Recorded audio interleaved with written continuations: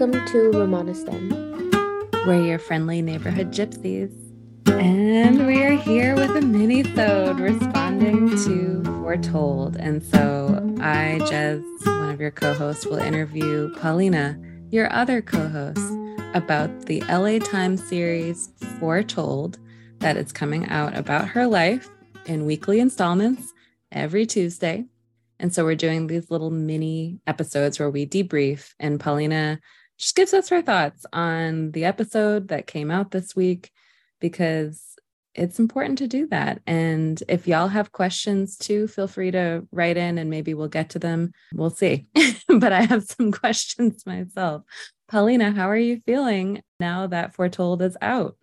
I have so many mixed feelings, and it's definitely been a whirlwind. So yeah. I mean, I'm excited for you, and I'm so proud of you. Like, you're so brave for telling your story. And I can also understand how it can be really nerve-wracking. And I was just saying off mic, if it were me, I'd be barfing all day. But because it's not me, I'm just incredibly proud of you. Yeah, we, as in like the whole crew, has been working on this for a while. And I put a lot of time and energy into it. You know, I went to recordings with my kids, and they, worked with me, and they really did a nice deep dive into our history. But of course, there's a few sentences that I said in the podcast when I first left the community. I felt so betrayed. And I also resented my whole practice. I felt very confused. And I think there's things I said definitely that I regret. And at the very same time, I feel like it's helped me kind of understand my growth as a person and as a healer, Yeah, let's talk about one of those sentences. So I know that you were worried about how in this episode, with a lot of emotion and obviously in a very difficult and desperate situation, you told the reporter Faith that you're a scammer born and bred. What was going on around you right then where you were saying that? And also, like, how do you feel about that now? Right now, I definitely don't believe in that statement. I do believe that during the time I left and got disconnected from my fortune telling practice, I actually took a break from it because I felt very confused. Am I really helping people? Like, what I was reading online was not so good. And I also remember other family or other gypsies would say negative things or kind of dehumanize clients. And I felt at the time that that statement was true. I was like, I guess I'm just a fraud. Like, I guess I'm just another scam artist. And I definitely do not feel like that now. I think the reason why was because I also felt betrayed by my community. My kids were taken away from me and nobody backed me up. The very same family that is kind of upset about the things I've said, like, now. And I mean, I did say some pretty shitty shit. I said something like, people shouldn't trust gypsies, like they're right. I don't know. Which definitely a very shitty statement, guys. I know that, and I'm sorry. And at the very same time, I felt like that. I felt the community definitely betrayed me, And so that's how I feel about it now. And that's kind of why I said it. Yeah, I know from talking to you as well, you grew up very isolated, and all that you knew of Romani culture was your family and your extended family, and you weren't being supported. You didn't have rights, and some of them were practicing, fortune telling and other businesses in ways that you didn't think was right. Of course, you're going to say that and believe it. And I just have so much compassion for that terrified young person who reached out to the reporter. And I don't think what you said to her was wrong. I do think it's complex, and I think I'm hoping that as the story unfolds and as you have an opportunity to talk more on your own platform, that people understand how complex that situation is and how important it is that you do tell your life story.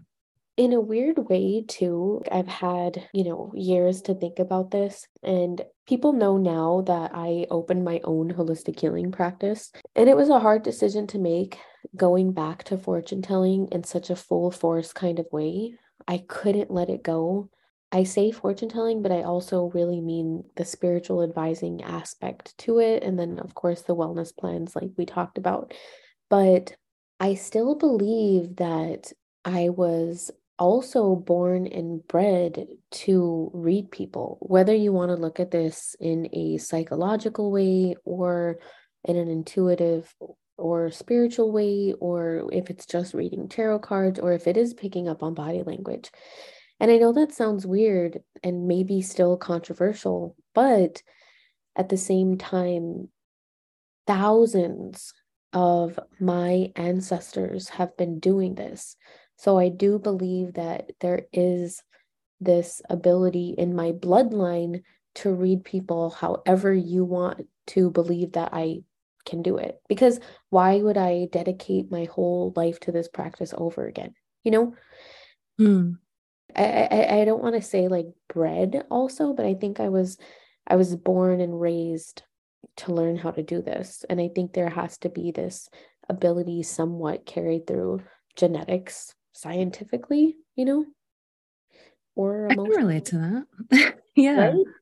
Yeah. And I remember talking to Oksana Marafiotti about this before, who wrote American Gypsy, the memoir, which I recommend everybody read because it's great. And also, she runs Lounge Writers, which is a writing workshop. So check her out. She was saying how any kind of persecuted group has to learn how to survive by reading people's body language and strengthening their intuition and learning how to listen to their dreams and their senses. And Roma have been hella persecuted. We're not even talking about the actual fortune telling trades and spiritual advising trades, but just based on that, wouldn't you think that people would have heightened or open intuition just based on survival? But I thought that was so smart. Yeah, there's this book I recommend a majority of my clients to read, and it's called It Didn't Start With You by Mark Wallen. And it talks about how the DNA of trauma and stuff in general definitely carries through multiple generations. And so it is a part of Mhm. us. Yeah.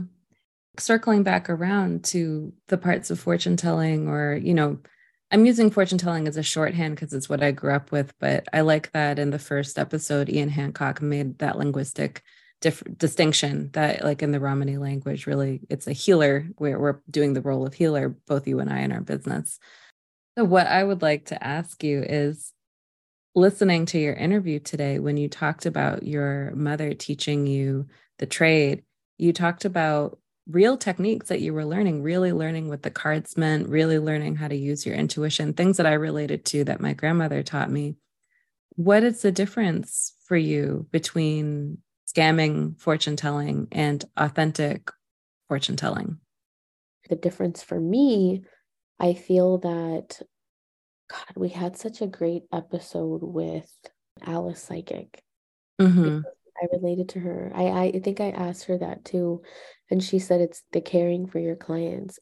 I want everyone to know a huge majority of my clients follow me and read this stuff and listen to this stuff.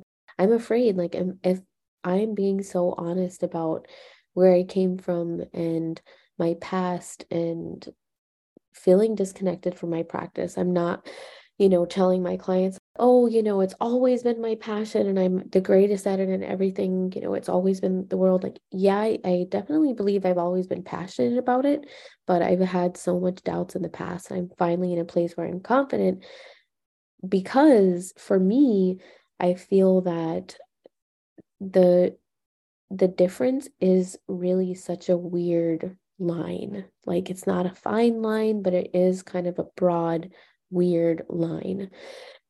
I believe that for one, if you do truly believe in what you're saying, and not just manipulating yourself into believing what you're saying, but if you truly have a sense or a feeling, however you're getting that, I feel like that's already a good person. And then I also feel like if you take advantage of the person in any way, shape, or form, then that's kind of going towards the wrong way.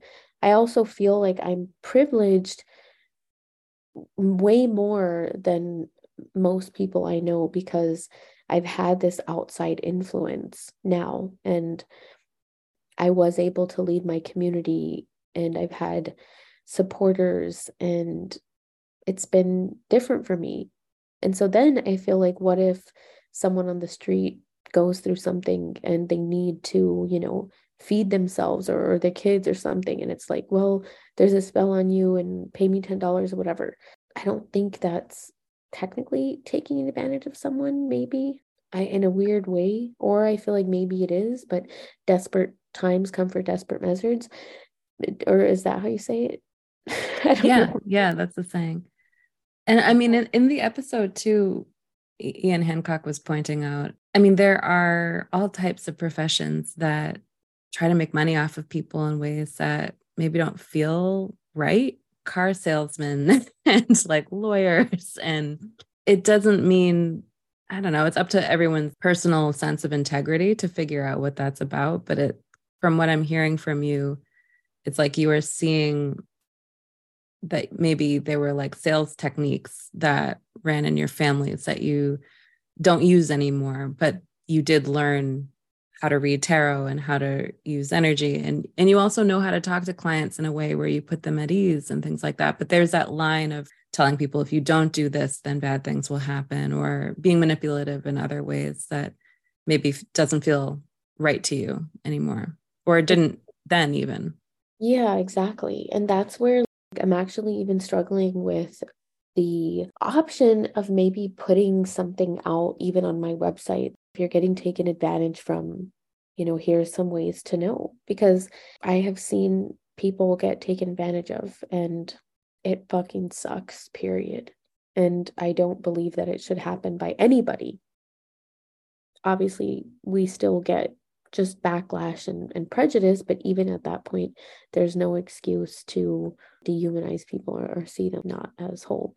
Part of what I'm worried about too is, and this is actually kind of a weird topic because let's say, I think overcharging is one of the things that I feel is part of taking advantage of people. Like when you're way like overcharging, I understand, like I do have my own store. I charge higher amounts than other businesses because I have an overhead. So if someone is paying for a certain service or a wellness program or a reading, it's probably more than I would say the average person. I do have a lot of things that I have to pay for. And so it's like I'm not going to be making a profit and doing something I love if I don't charge a certain amount. Mhm. So what about people that have absolutely no time, or like famous Hollywood psychics or something that are not even broma at all, and they're charging thousands of dollars for like 20 minutes? Is that taking advantage of people, or is it just charging more for your time? But I also feel like charging people for something that you obviously know is fake, then you're kind of doing the wrong thing, like, period. Yeah, totally. And I mean, for myself, I've definitely had, because I offer a sliding scale, but I can only offer so many sliding scale spots a month because I am not rich and I also have to pay for my life, and this is my job. But I've definitely had clients before who I just kind of knew they wanted to see me more than they could afford to see me. And I set like a boundary with them because it felt yucky to me be taking money from them when I knew they didn't have it. And I also feel like if someone had a lot of money and they wanted to read with me a lot, then my other question would sort of be like, are they mentally okay? Like, or do they have mental health resources available to them? Or am I filling a void that maybe someone else should be filling? But if they had lots of money and they just liked it and they were having a nice time and liked the way that they were spending their money, I wouldn't feel like that would be an issue. But there's always these, for me at least, when I'm trying to figure out my healthiest relationships with clients, I'm thinking about, okay, what are everyone's resources? What's the service that I'm actually doing? Is this good for everybody? And so I don't think there's like an easy answer to it, but there's that wildly overcharging, I guess. But then again, celebrity psychics exist, and that's fine for most people. And so, but I think it's because celebrities have wild resources too. But yeah, none of this is like straightforward. And I think that's sort of the magic of this podcast. I mean, Ramanistan, but also Foretold, is that we're talking about things that are really complex. Culture is complex, class is complex, like there's a lot at play here. And I'm really, really grateful that you were telling the story. And I'm also really grateful that you started this podcast with me, because now you're 3 years later and you've had different experiences, even though you're still in the throes of a lot of the things that you were struggling with at the beginning. And I just love that you are sharing your experience with people, and that we get to have other Roma people share their experiences. Part of my hesitancy after the first episode came out, I just wanted to hide. I was like, I betrayed people, even if they betrayed me first. It's too much, and a part of me not wanting to respond is because the clients I do have, I care about so much. And I feel like, what if they even just associate me with scams that do happen in the world, and then they don't trust me, they don't believe in all their progress, like in all their work, because so many of my clients, in a weird way, I really want to say all, have progressed in whatever it was that we were working on, based on like the life coaching programs and the meditations and the sound bowls and the diet programs. I feel like a reading and the readings are definitely a part of my practice, but I'm so afraid of my long-term clients not trusting me. And so I'm like, here I am. And if I have to like deal with those consequences, I'm basically taking that risk. And the second thing I'm really worried about, not worried about, but guess I just have anxiety about, is my family. My family is already giving me so much backlash. And so I'm like, should I even say anything? Am I just trying to save my own ass? And the truth is, I want to admit I said some fucked up things. And I feel like it was wrong. I was full of rage and I was so confused. I listened to that, the first 20-30 minutes of that episode, and I was, oh my God, I sounded so scared. Like you could hear the shakiness in my voice. And Yeah. did you hear that too? Yeah. My heart broke for you because you were so alone and so afraid and just in such a tough situation. Thank you. But yeah, I also don't feel like it's definitely not an excuse for me to say the things I did, but I just do want to explain myself. Could have said things better, could have done things better, and I didn't at the time, but I'm trying to make up for it. So that's kind of my reaction to the first episode. And at the same time, I urge people, listen to the whole thing, please. Listen to the end of the episode. And also, I just as a thought experiment, invite us all to think about, what if you had a reporter in front of you during the most desperate, fucked up time of your life, and they were like, tell me about it? What would you say to them? It would be really hard to edit yourself, especially being, I mean, quite young. How old were you when you started those interviews? I think it was 23, maybe. Yeah. Yeah. Early 20s. I mean, what would any of us say? And I think you did a fantastic job. Yes, you said some things that you were angry about, but I was riveted.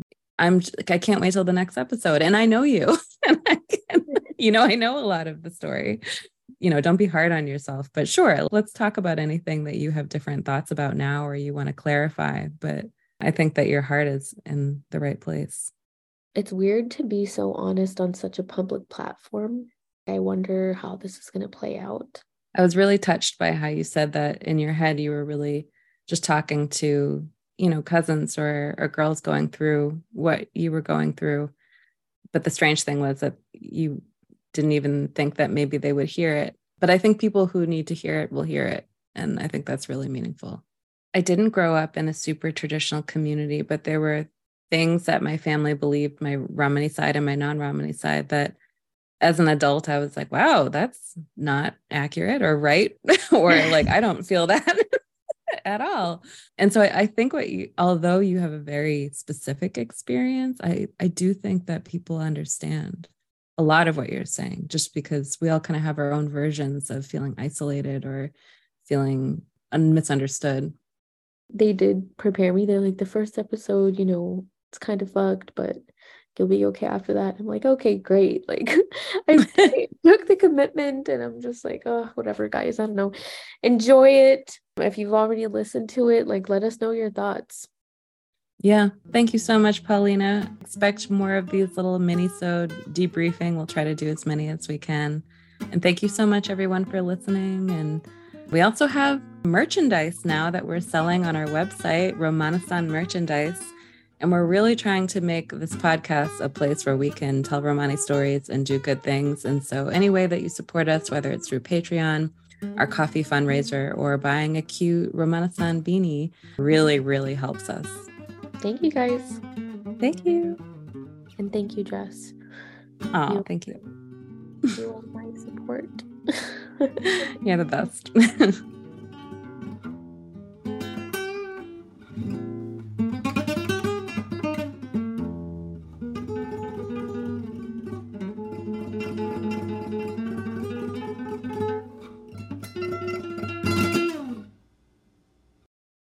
Thank you for listening to Romanistan Podcast. Please rate, review, and subscribe wherever you listen or wherever you can give us 5 stars. It helps us so much.